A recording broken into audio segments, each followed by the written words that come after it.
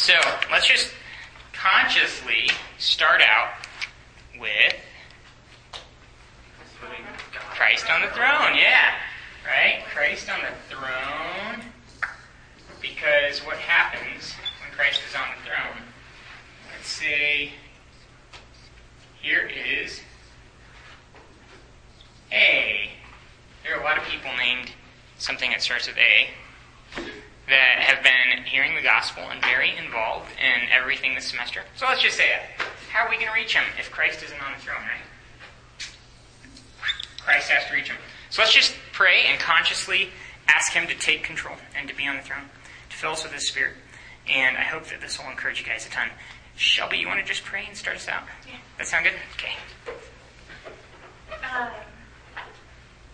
Dear Heavenly Father, thank you for today. The weather was beautiful. Good job. Anyway, I just want to pray that we can start out this study period learning about you and have you on the throne, so that we may reach the people on this campus and the people that you've put in our lives, so that you may reach them through us. God, just help us be a tool and keep you on the throne. Amen. Amen. So we've been talking about the funnel diagram. How many of you guys think you could kind of tell the general flow of the funnel? What comes first? Meet people. Meet. Okay, Brandon, no fair. Brandon's seen it. Andy's read the film like 17 times. It's an exaggeration. Okay, what comes after meeting people? Sharing. Sharing the good news. Good. I think your funnel's too small. Ooh, it is. It's getting there. Okay, I'm not going to go through all the possible results, but what happens after that? Let's say you've met people, you've started connecting with them a little bit, you share Christ with them, and then after that, you're going to have to follow up, right? And we were going to begin talking about follow-up today, but we're going to take a break.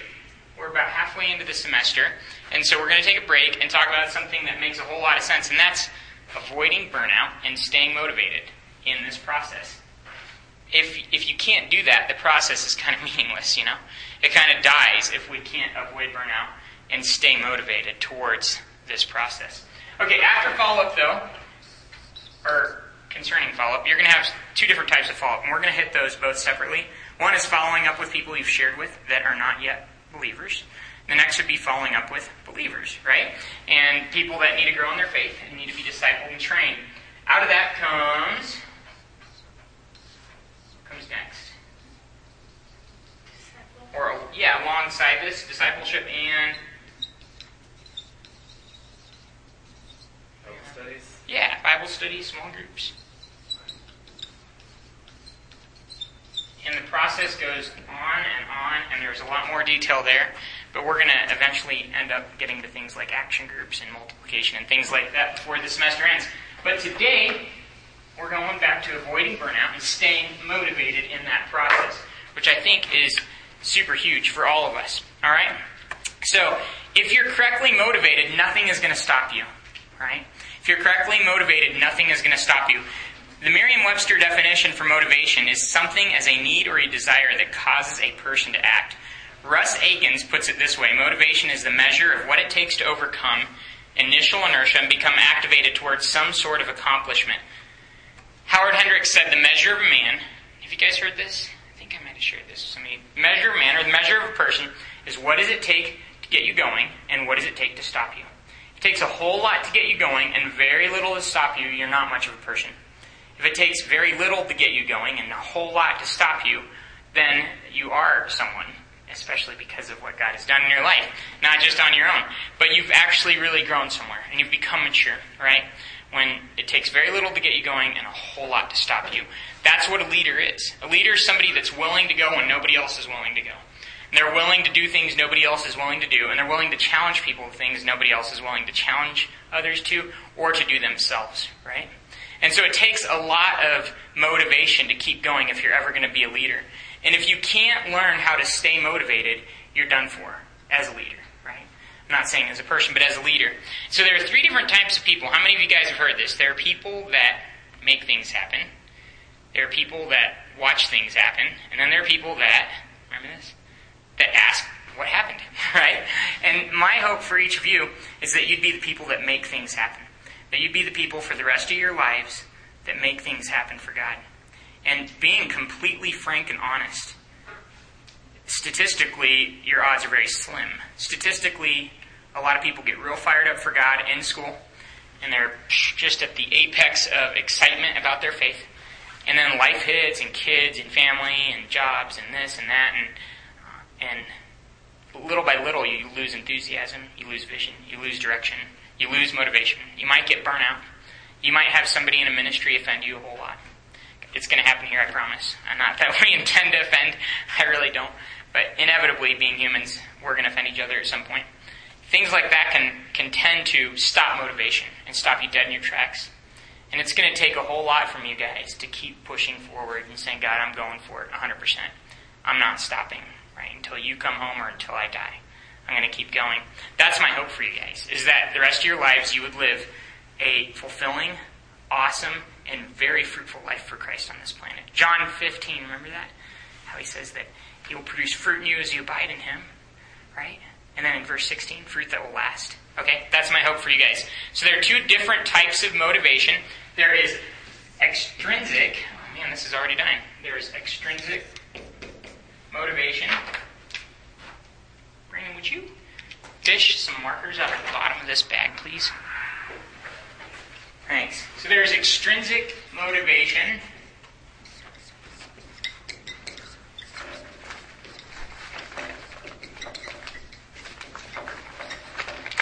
And then there is intrinsic.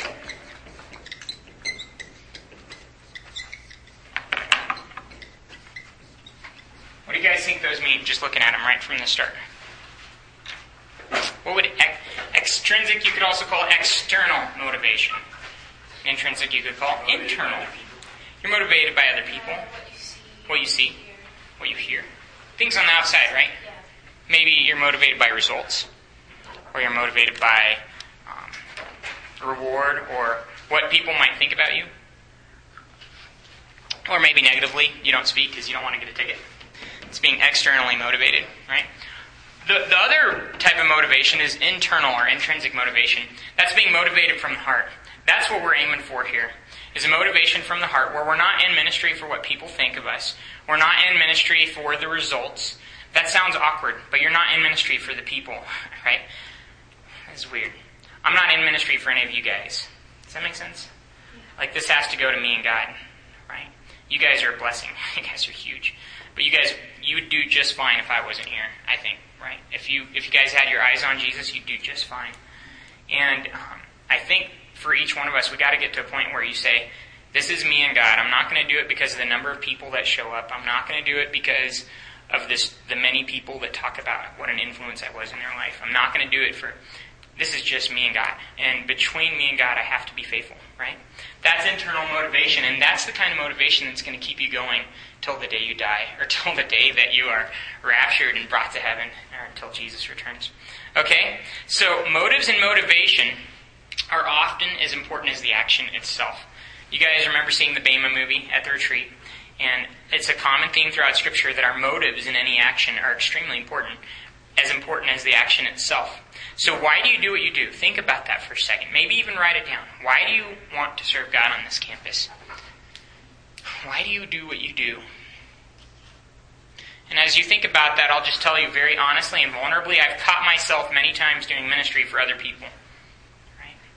And that's not a good place to be. And it drains you. It really drains you. It kills you. It destroys your motivation. In 1 Samuel 16:7, it says, man looks at the outside, but God looks at the heart. He is looking at our hearts, and he's interested in what's on the inside, not on what's on the outside, right? Matthew 15:8, Mark 7:6 say, don't honor God with your lips, right, when your heart is far from him. His desire is that our heart would be in the right place. Just a few more verses here. Luke 6:45, good actions come from the heart. Matthew 6 and Luke 12 says, where your treasure is, there your heart will be also. Okay? 2 Corinthians 5:14-16, the love of God compels us to live for his purposes. That's great. Right? The love of God is what drives me and motivates me to serve him. And Ephesians 6:6-7 says, serve the Lord from the heart. So why do you serve the Lord? What's your motivation in all this? Right? Think that through. And as you think about that, I want to challenge you with this thought. This is a good thought, okay? Thank you, Brandon, by the way, for getting those out. This is revolutionary, I think. I used to think motivation just came and went. And, it'd be so great if it stayed. And, it's so terrible when it leaves. And then it hit me, you are in charge of your motivation level. Does that make sense? God is not in charge of your motivation level. Right? The Holy Spirit isn't ever going, you know what? Jake, sorry, buddy, but I'm not available today. I'm on a siesta. Come back tomorrow. That's not the Holy Spirit. He's always gung-ho, ready to go, right? But I'm in charge of my motivation level, right? It has a lot to do with that whole throne check. Am I going to let Him work through me or not? Right? Your motivation level will fuel your ministry, okay? I should say the Holy Spirit will fuel your ministry, but your motivation level is going to keep you in step with Him. Right? Focus and purpose are necessary for motivation. If you're not staying focused and maintaining focus, you're not going to stay motivated. Right? You can't be motivated towards nothing. Does that make sense? Right? You could just desire like crazy to be motivated, but you have to have a goal. So what's your goal? So why do you do what you do? Why do you serve God? And what are you doing? What is your goal in serving God? I hope this funnel diagram would be a good goal. It'd be a good process, a good way that you could think about fulfilling the Great Commission, right? So when you think about motivation being up to you, okay, and this is an important concept, I think, how do you preserve motivation and stay from a lack of motivation or keep from burnout? Okay, here it is. Cultivate motivation builders, right? And eliminate motivation barriers. It's that simple. If you can start to cultivate motivation builders in your life, you're going to stay motivated. And if you can eliminate the things that prevent motivation, it's also going to keep you motivated. So I want to go through a list of these today, and we're going to do it kind of short. We're not going to spend a whole lot of time here because we don't have a lot of time. But I think if you can consciously think about these motivation builders and these motivation barriers, and think of those in terms of your life and cultivating the right ones and eliminating the other ones, you're going to find yourself preserving a high level of motivation in all that you're doing. And before we go there, gosh, guys, 1 Samuel 14, 1 through 23. Remember this story? Jonathan and his armor bearer. They see this opportunity to accomplish something great for God. And they say, gosh, what if God will do it? Let's just go see if God will do it, you know? Because it says, what will stop Him from saving, whether by many or by few? So they go and they take out all these Philistines. They were motivated to accomplish something in the face of great odds, which each of us are. Right? You can't ever just look at the opposition and say, I'm done. They were motivated. They had a strategy, they had a goal, they had a purpose, they had a vision, and they were going for it. They were also working as a team, which I hope you guys will be too, as you think of these motivation builders and motivation barriers. So the number one motivation builder, I think, is identity. Who are you? Do you know that? Do you know who you are? Because until you really have a concept of your identity, anything could be your goal or your purpose, right? Anything could be why I'm here. Does that make sense? So know your identity. That's a motivation builder. The more confident you are in who you are in Christ, the more motivation you're going to have in serving Him in the purpose that He's given you, which is the second builder, or the second motivation builder. Know your purpose, right? What are you here for? Set SMART goals. I heard a great acronym for SMART goals a long time ago. It's specific, measurable, attainable. No. Specific, measurable, action-oriented, right? Realistic, and within a time frame. Does that make sense? Specific, measurable, action-oriented, realistic, and within a time frame. That's the acronym. And it makes a lot of sense. Don't say, this year I plan to share my faith with every single student at Fort Lewis College. It's not going to happen, right? But set a SMART goal. This semester, I plan to share my faith with 20 new people, or 10 new people, or 2 new people. I don't know where your step is. You know where your step is. Does that make sense, though? Or what if Jake, we had a student once that would spend all night reading the Bible. He'd be dead tired the next day, okay? That wasn't good. That's not a good goal. I'm going to read 14 hours a day. Right? Set measurable goals, realistic goals, that are action-oriented within a timeline that you can go back and evaluate and see how your progress has been. That's going to keep your motivation up by setting goals. If you aim at nothing, you'll hit it every time. You've probably heard that before, right? So we need to be setting goals within this funnel process, within the Great Commission, to accomplish all that God's called us to, right? Okay, next, eternal perspective. That was the whole theme of the retreat. 2 Corinthians 4:18, right? We set we set our eyes on things that are unseen, not on things that are seen. That's super important. What is all this about? Right? It's not about just making more money. Okay? Faith, remember? If you look at 1 Thessalonians 1:3, it says faith produces work. Okay, that word work in the Greek actually means like an occupation. Does that make sense? An occupation. So the whole occupation of your life is a result of your faith. It doesn't mean your job. It's something far more than that. What is your life ambition? What is your life purpose? Why do you live your life for the things that you live your life for? Well, that's a result of your faith. If you're growing your faith, that's going to be inevitable. Hope, also, 1 Thessalonians 1:3, it says hope produces perseverance within that battle. Gosh, isn't that true? Remember Hebrews 12:1-2, for the joy that was set before him, he endured the cross. Right? He had that hope, the hope of each of you sitting here today. And that motivated Christ through the pain of the cross. Right? Hope in him is going to motivate us too. We don't hope in future good circumstances. That won't, when those expectations are unmet, and we'll get to that in a minute, we're going to feel trashed. But my hope is in Christ, and he'll never fail me. Right? He's my hope. Okay, and that's going to produce perseverance in this fight. Love, 1 Thessalonians 1:13 again. Love compels us to labor for God. Jesus said that again, John 14:15 and 15:14, coincidentally. Those two verses flip backwards say pretty much the same thing. If you love me, you'll obey my commands. And those who obey my commands are my friends, Jesus said. Right? Okay, so that's the thing. Love is going to compel us to labor for God. It says in 1 Thessalonians 1:3. That word labor in the Greek literally means a striking or a beating too. Isn't that intense? So it's saying, if you love God, you're going to be motivated to do things that aren't easy for God. Right? Sometimes you're not going to feel like it. I didn't feel like coming to campus this afternoon at all. I felt so drained. Right? Probably some of you guys didn't either. It's your birthday today. Right? You could have been out partying. Yeah. So anyway, guys, I think if you are cultivating your walk with God and loving him more, that's going to keep you motivated in the fight. And we're going to actually end on that, so I'm not going to go into it too much here. Grace, appreciation of God's undeserved kindness in your life. The more I realize how good God is to me, how could I not desire to serve him? Correct balance. Remember Luke 2:52? It says that Jesus grew in wisdom and stature and in favor with God and men. He had the intellectual, the physical, the social, and the spiritual parts of his life all in balance with each other. That kind of balance is going to create motivation. Right? Because you're not just overwhelmed in one area. You're not sinking over here and not even in the water over here. Does that make sense? You're actually maintaining a balance in all those key areas of your life.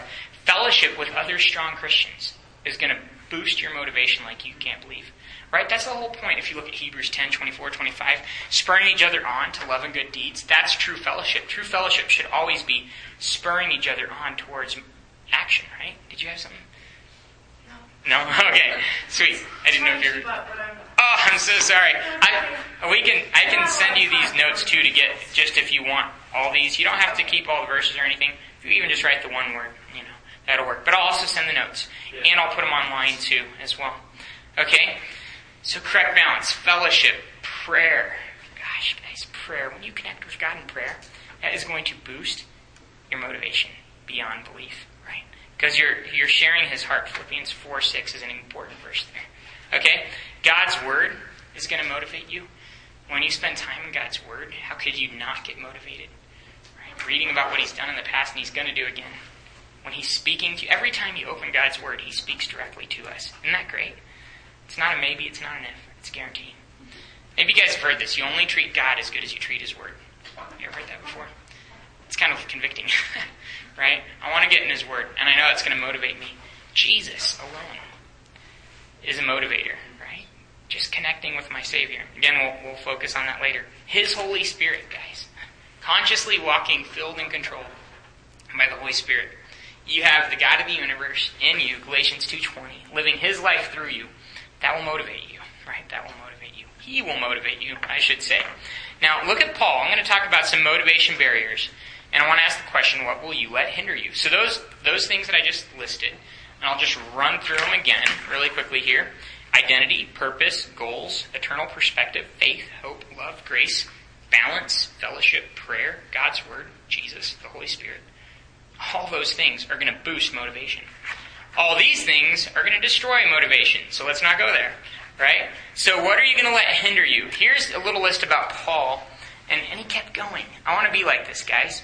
2 Corinthians 11 says Paul was imprisoned. He was near death. He was whipped 5 times with 39 lashes. He was beaten 3 times with rods. He was stoned. He was shipwrecked 3 times. He spent a night and a day treading water in the open sea.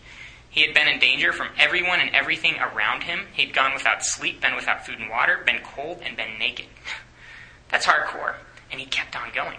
I love this. We've actually traced some of Paul's travels through Greece. We've actually done Thessaloniki, Berea, Athens. It's all in Acts 17, those 3 cities. And it's crazy because he goes to Thessaloniki. He gets run out of town with a lot of risk to his own safety. He goes to Berea. It's like 30, 40 miles away. He does the same thing that got him into trouble there. Initially, they accept him a lot. The Thessalonians finally come and they try and run him out of that town too. He goes to Athens, which is pretty far south. He does the same thing there. You read through the book of Acts, in every single one of these cities, he does the same thing. If you were doing something, and every time you did it, you nearly got killed, wouldn't you kind of like shift? Say, I'm not doing it that way anymore. I'm going to be a little more sly. I'm going to be undercover. He was so bold. I'm going to go do the exact same thing again because I need to reach people for Christ. He was motivated in the face of a ton of adversity. And in fact, in the end of 1 Corinthians, in chapter 16, he even calls, I think it's verse 8, he says, a great and effective door for work has been opened to me in Ephesus with much persecution, or with much danger. Isn't that insane? So he's looking at the possibility for persecution. I think if you go to Acts 19, you'll actually see what happened in Ephesus, and it's very bad stuff. Well, as far as persecution, but there was fruit there. And he was motivated because of what he saw. He was applying a lot of those motivation builders. And he wasn't letting these motivation barriers stop him. So here are the motivation barriers. Temptation and sin. Right? Remember Hebrews 12, 1 and 2? Those are going to weigh us down. They're going to keep us from hitting the goal. They're going to keep us from running towards the goal. So temptation and sin. Incorrect expectations are going to destroy motivation. When I start thinking, gosh, this year... Okay, here's an example. Our first year on staff was not our first year here. We graduated from this school, okay? And the year before our first year on staff, we were associate staff. We had jobs, but we were up here working with students almost every day of the week in our free time. And that last year before we officially joined staff, things were happening on this campus like you can't imagine. I yearn for the day that we will be there, right? We had 67 students trust Christ. We had over 70 students being individually discipled. Every single week we had well over 100 students at Connect, We had over 150 at least once that semester. Our cross-training class had over 60 students a week doing discipleship classes. We had to split into 5 classes every Monday night to do cross-training because we couldn't fit in a room, There were great things happening on campus. So my expectations were, golly, we're going to go full-time now. It's going to be even better. That next year, gossip and slander hit this ministry in a way that was disgusting. Shredded us to the core. Shredded us to the core. Lies were coming from places you wouldn't imagine. Destroyed things, right? We went from almost 70 students to trusting Christ down to 11. We basically had to quit cross-training that year because there was nobody that wanted to do this discipleship training class. A lot of things bad happened. But see, my expectations had been, it's going to be 200 a week. And then this happened. That produced tons of discouragement in me. Does that make sense? It was hard to stay motivated. And in the middle of that year, Russ sat me down and he was almost aggressive with me, doing some good staff development. He's going, Nate, I feel like you're not satisfied in ministry right now. And I'm thinking, are you some kind of a nut? Of course I'm not satisfied in ministry. And Russ was going after the heart. God is working in people's lives right now. Be thankful. Be satisfied with what God is doing in people's lives, right? Right? Don't let your expectations destroy your motivation. That was a lesson I needed to learn. There's a lot of great stuff that happened. One of the freshmen that semester is a missionary right now in Estonia. Right? He was one of the first guys I got to disciple on staff. And there are a lot of other great stories like that of students that came up at that point in the ministry. And they're serving God all over the world. Those are great stories, right? Okay, past failure can destroy your motivation. I failed last time. I'm not going to give it a shot this time. What about fear? How many of you have ever let fear stop you from motivation? 1 John 4:18, perfect love casts out all fear, right? So we are called to live fearless lives. Side plug, do a Crush Fear project this summer. It'll be awesome, okay? Burnout will destroy your motivation. And we'll end on that too. Lack of knowledge, right? Just not knowing. Not having the training, not having the preparation, not having the tools. That will prevent your motivation. That's why this class, I think, is valuable. Because you won't have a lack of training, right? Okay, letting your feelings control you. Your emotions control you. I'm not saying that emotions and feelings are bad. God was emotional many times through Scripture. And He created us as emotional beings. But those have to surrender, like every other aspect of ourselves, to His will and to His Word. Right? Our knowledge has to do that. Our mind has to do that. Our body has to do that. And we got to keep those in check. And if we don't, we can get way off track fast. Sometimes you are not going to feel like doing ministry. Okay? All right. Comfort zones. That's those two walls. What does it take to get you going? And then what does it take to stop you? Remember that? Those two walls. Okay. Those two walls, the space in between is called your comfort zone.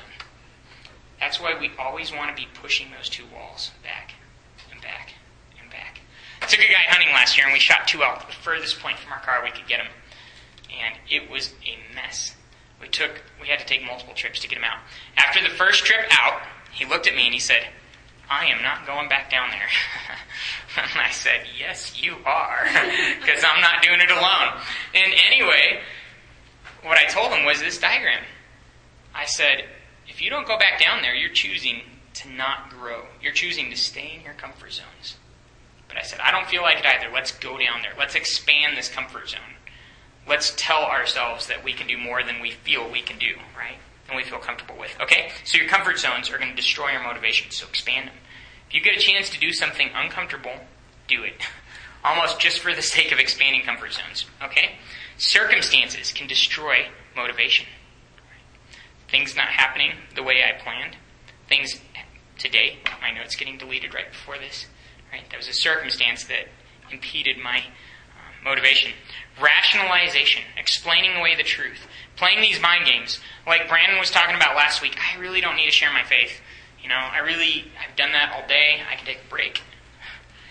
And then he pushed through that rationalization, and these 3 girls came to know Christ. What an awesome story.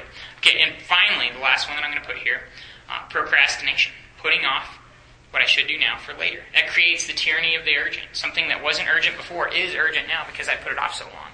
And now it destroys my motivation for everything else God's calling me to do right now. Okay, does that make sense? Get a schedule. That'll solve that problem. That's by no means a conclusive list, guys, but those are some things that will really hurt you as far as your motivation goes. Temptation and sin, expectations, incorrect desires, past failure, fear, burnout, unbelief, lack of knowledge. Feelings that are uncontrolled by His Spirit.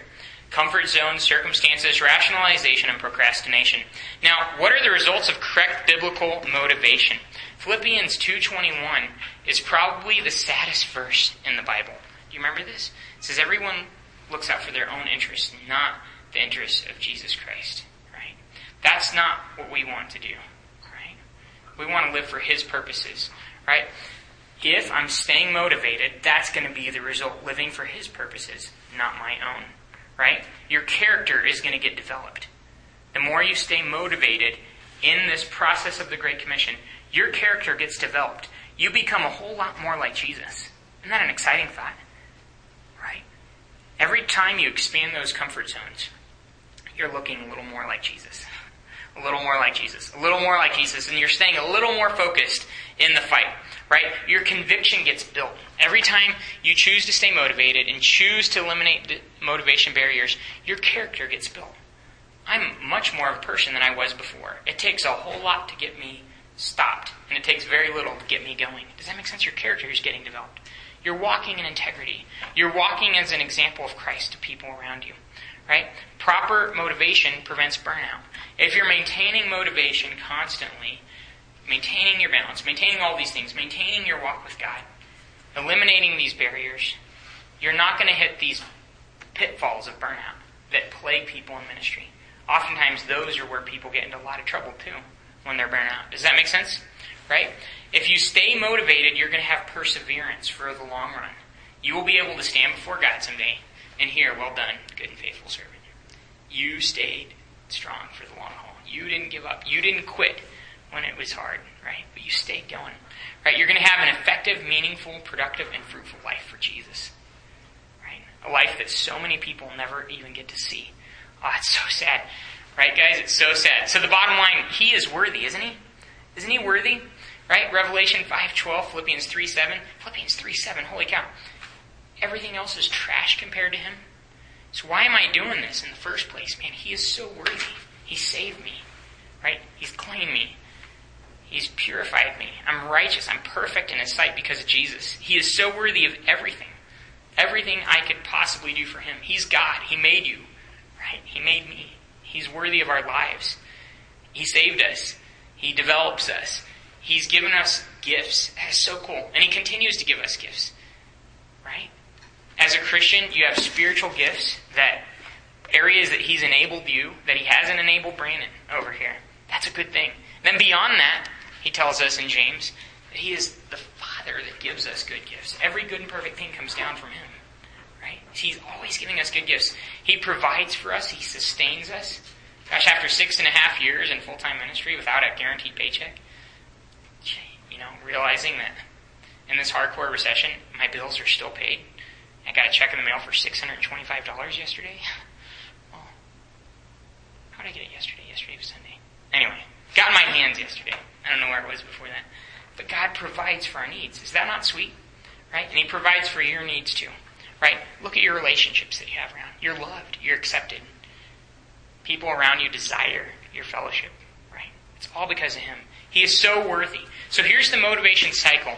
Right? We talked about eliminating barriers, cultivating the motivation builders. And here is the cycle that I want you guys to remember as you leave. James 4:8. Draw near to God, he draws near to you. That's pretty good.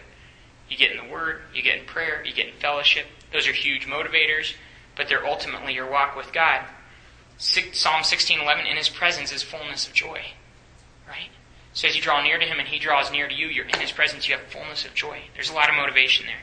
Nehemiah 8:10, the joy of the Lord is your strength. Does that make sense? You draw near to him, there's fullness of joy. His joy is your strength. That's the motivation that keeps you going. Does that make sense? Isn't that good? Right? When you feel like you don't have that strength, you go and you draw near to him. You experience his joy. His joy is your strength. It's a cycle that keeps building you up. Right? His Holy Spirit fills us with joy. Fills us with motivation. His divine power, 2 Peter 1:3, has given you everything you need for life and godliness. Right? So I lack nothing.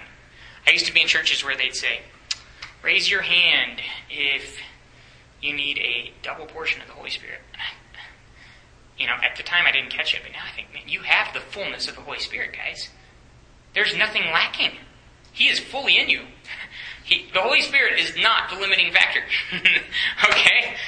My flesh is the limiting factor. Right? You cannot get more of the Holy Spirit in your life. He is fully there. You can choose to walk more in his fullness every day, right? I used to, at the same churches, and sometimes in my church I'll still hear things like this. And I'm not going to be critical, because, you guys probably hear me saying stuff that you catch too. Come tell me if you do, too, by the way, because it'll keep me from making that mistake later. But, gosh, have you guys ever heard this? Raise your hand if you just need a touch today. You're not going to get a touch from God by raising your hand, right? You get a touch from God by, what? Draw near to him, he'll draw near to you. In his presence is fullness of joy. The joy of the Lord is your strength. Does that make sense? I press into him, I press into him, I press into him, and he fills me, and he controls me, and he energizes me, and he motivates me towards his purposes. That's pretty good. So I want to contrast a few different people in Scripture, and then we're just going to close it out. I'm going to not get through all these notes today, but it'll be good. I just really want you guys to contrast and compare these different figures in Scripture. And I love how Scripture is so honest about different people. Moses, Exodus 3, verses 4 through 6. There's a connection with God, all right? God's talking to him, he's calling. Exodus 3, 7 through 10, he gets called to do something huge. Something bigger probably than he could ever have imagined. I think the same is true for each of you. Right? You guys, I hope when you die, you'll have the most effective life of any college students that have ever lived. Right? I hope not that it's competitive. I hope you stand on Bill Bright's shoulders, people like that, and see God do even greater things. Right? Not because of you, but because of him and because you're willing. Moses gets that kind of call, right, from God. And what does he say? Exodus 3:11. Who am I? Have you ever thought that? Who am I, God? I'm just Shelby. I can't do anything, God. What are you talking to me for? Right? Exodus 3:13. Who shall I say sent me? Right? So who am I? Who are you, God? Right? Exodus 4:1, maybe you've thought this. What if they don't believe me? What if my class thinks I'm stupid? What if people around me think I'm a lunatic? Exodus 4:10, I'm not eloquent. He's going through all the excuses. And what does Moses end it on in verse 13? God, please just send someone else. Please send Leah. Have you ever felt that way? He was not motivated, right? Came up with every imaginable distraction, every imaginable excuse. Tried to get out of it. Gosh, I'm done with you, God. Like, please don't send me. Please send Leah. Please send Aaron. Please send someone else. You guys get this quote, and God illustrated this marvelously in the life of Moses. Your weaknesses, failures, and inabilities present no challenge to God's plan for your life, but your willingness does. Right? There's nothing about you right now that's going to stop you from being who God made you to be. But if you decide not to be willing, then that'll stop you, right? But if you're willing, if you're just saying, God, here I am, I'm ready, you're gonna see him do great things. That's what happened with Isaiah. Remember Isaiah 6:1-4? There's this call again. God calls Isaiah to something great. Isaiah 6:5-7 is a sweet verse. It describes Isaiah's attitude. And then what does 6:8 say? Remember that? Here am I, send me, God. Remember Moses saying, send someone else. And then Isaiah's going, God, I'm here, send me. I want to be used for your purposes. Don't you want that attitude? Don't you want to say, God, here am I, send me. Use me for your purposes. That's the internally motivated attitude right there. God, I just want to be used for your purposes. Think about John the Baptist, guys. This is cool. In Matthew 3:11, Mark 1:7, Luke 3:16, John 1:27, Acts 13:25. Okay, 5 times in the Gospels. I can't think of any other story that's told 5 times in the Gospels. Right? 5 times in the Gospels we're told of, and the book of Acts, we're told that John the Baptist, when Jesus approached him to be baptized, he said, I'm not even worthy to untie your sandals. What are you coming to me for baptism? Does that make sense? And sometimes each of us look at ministry as a duty or something that we begrudgingly have to do, right? Oh, I have to share my faith. I don't feel like sharing my faith, right? All right, I have to lead a Bible study. I have to whatever, right? I want John the Baptist's attitude where I can say, God, I'm not even worthy to untie your sandals.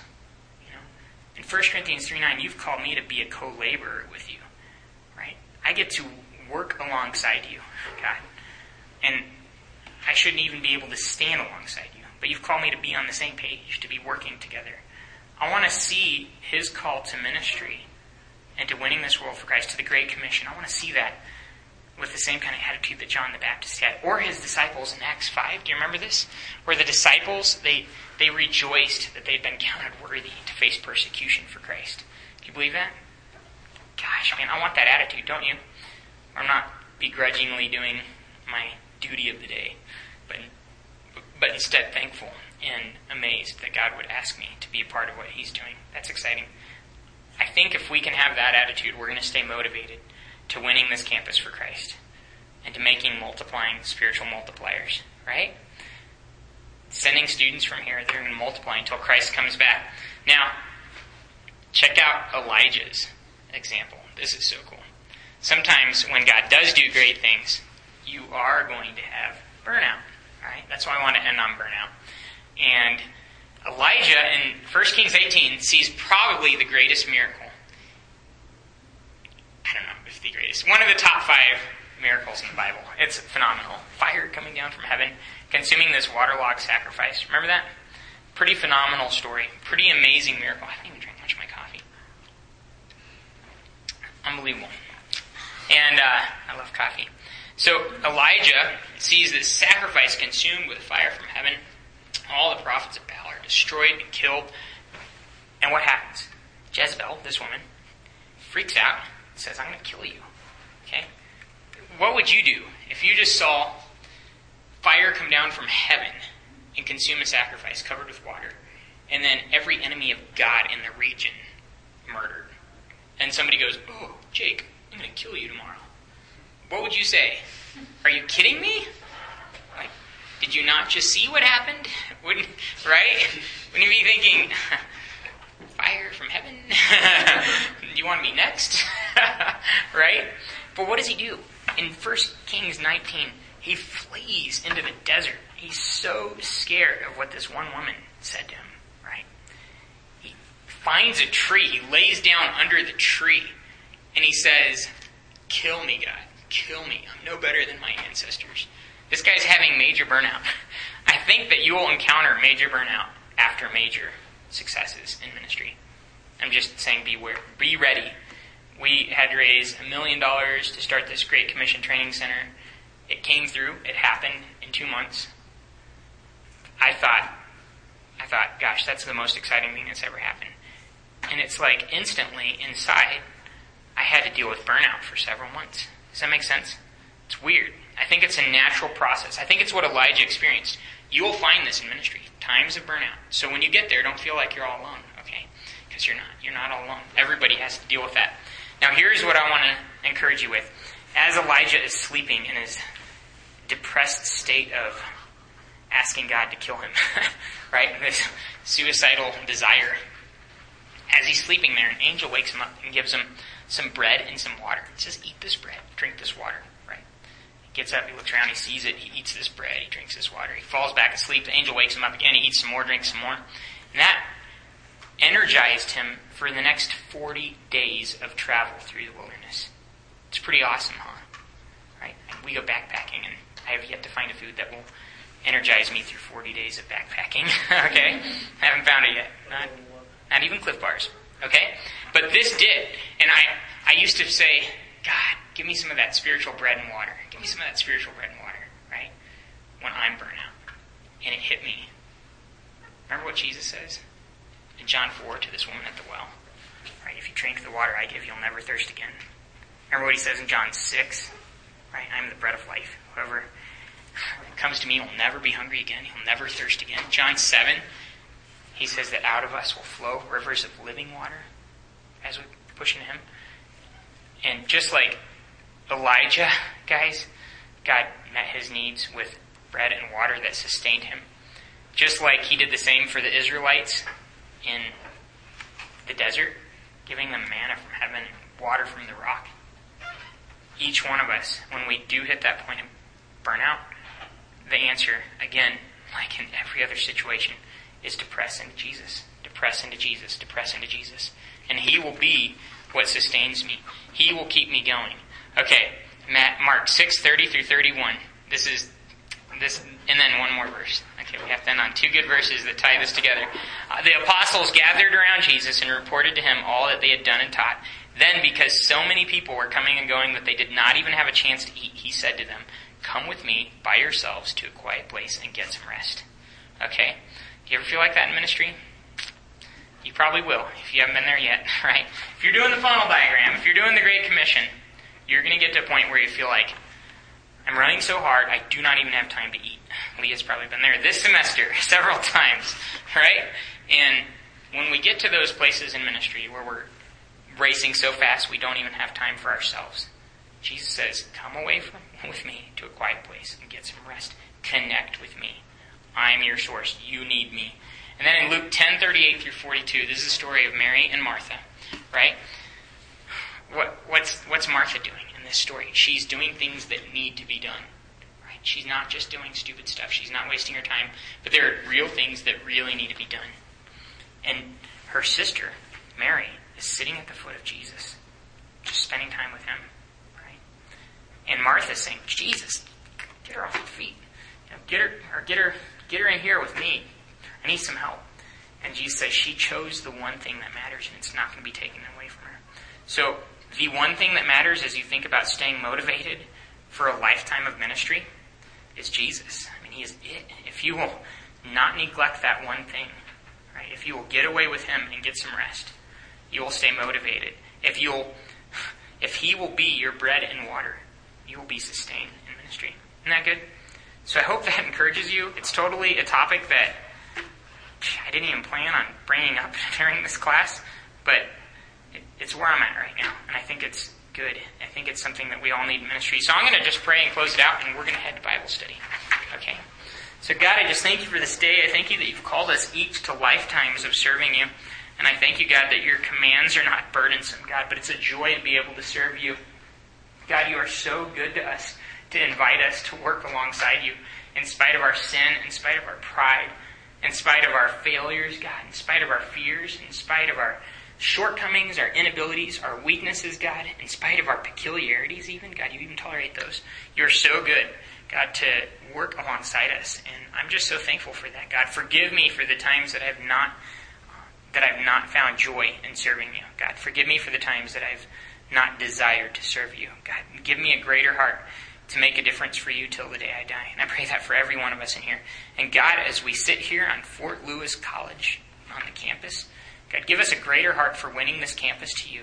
And I thank you for what you're doing, God. I thank you for all the students that have been hearing about you, the students that are so close to putting their trust in you. We put them in your hands, God. Bring them to yourself. We love you, Jesus. And as we close, thank you for dying on the cross, paying for each of our sins so that we could even stand here as your children today. We love you so much, Jesus. And it's in your name that we pray. Amen.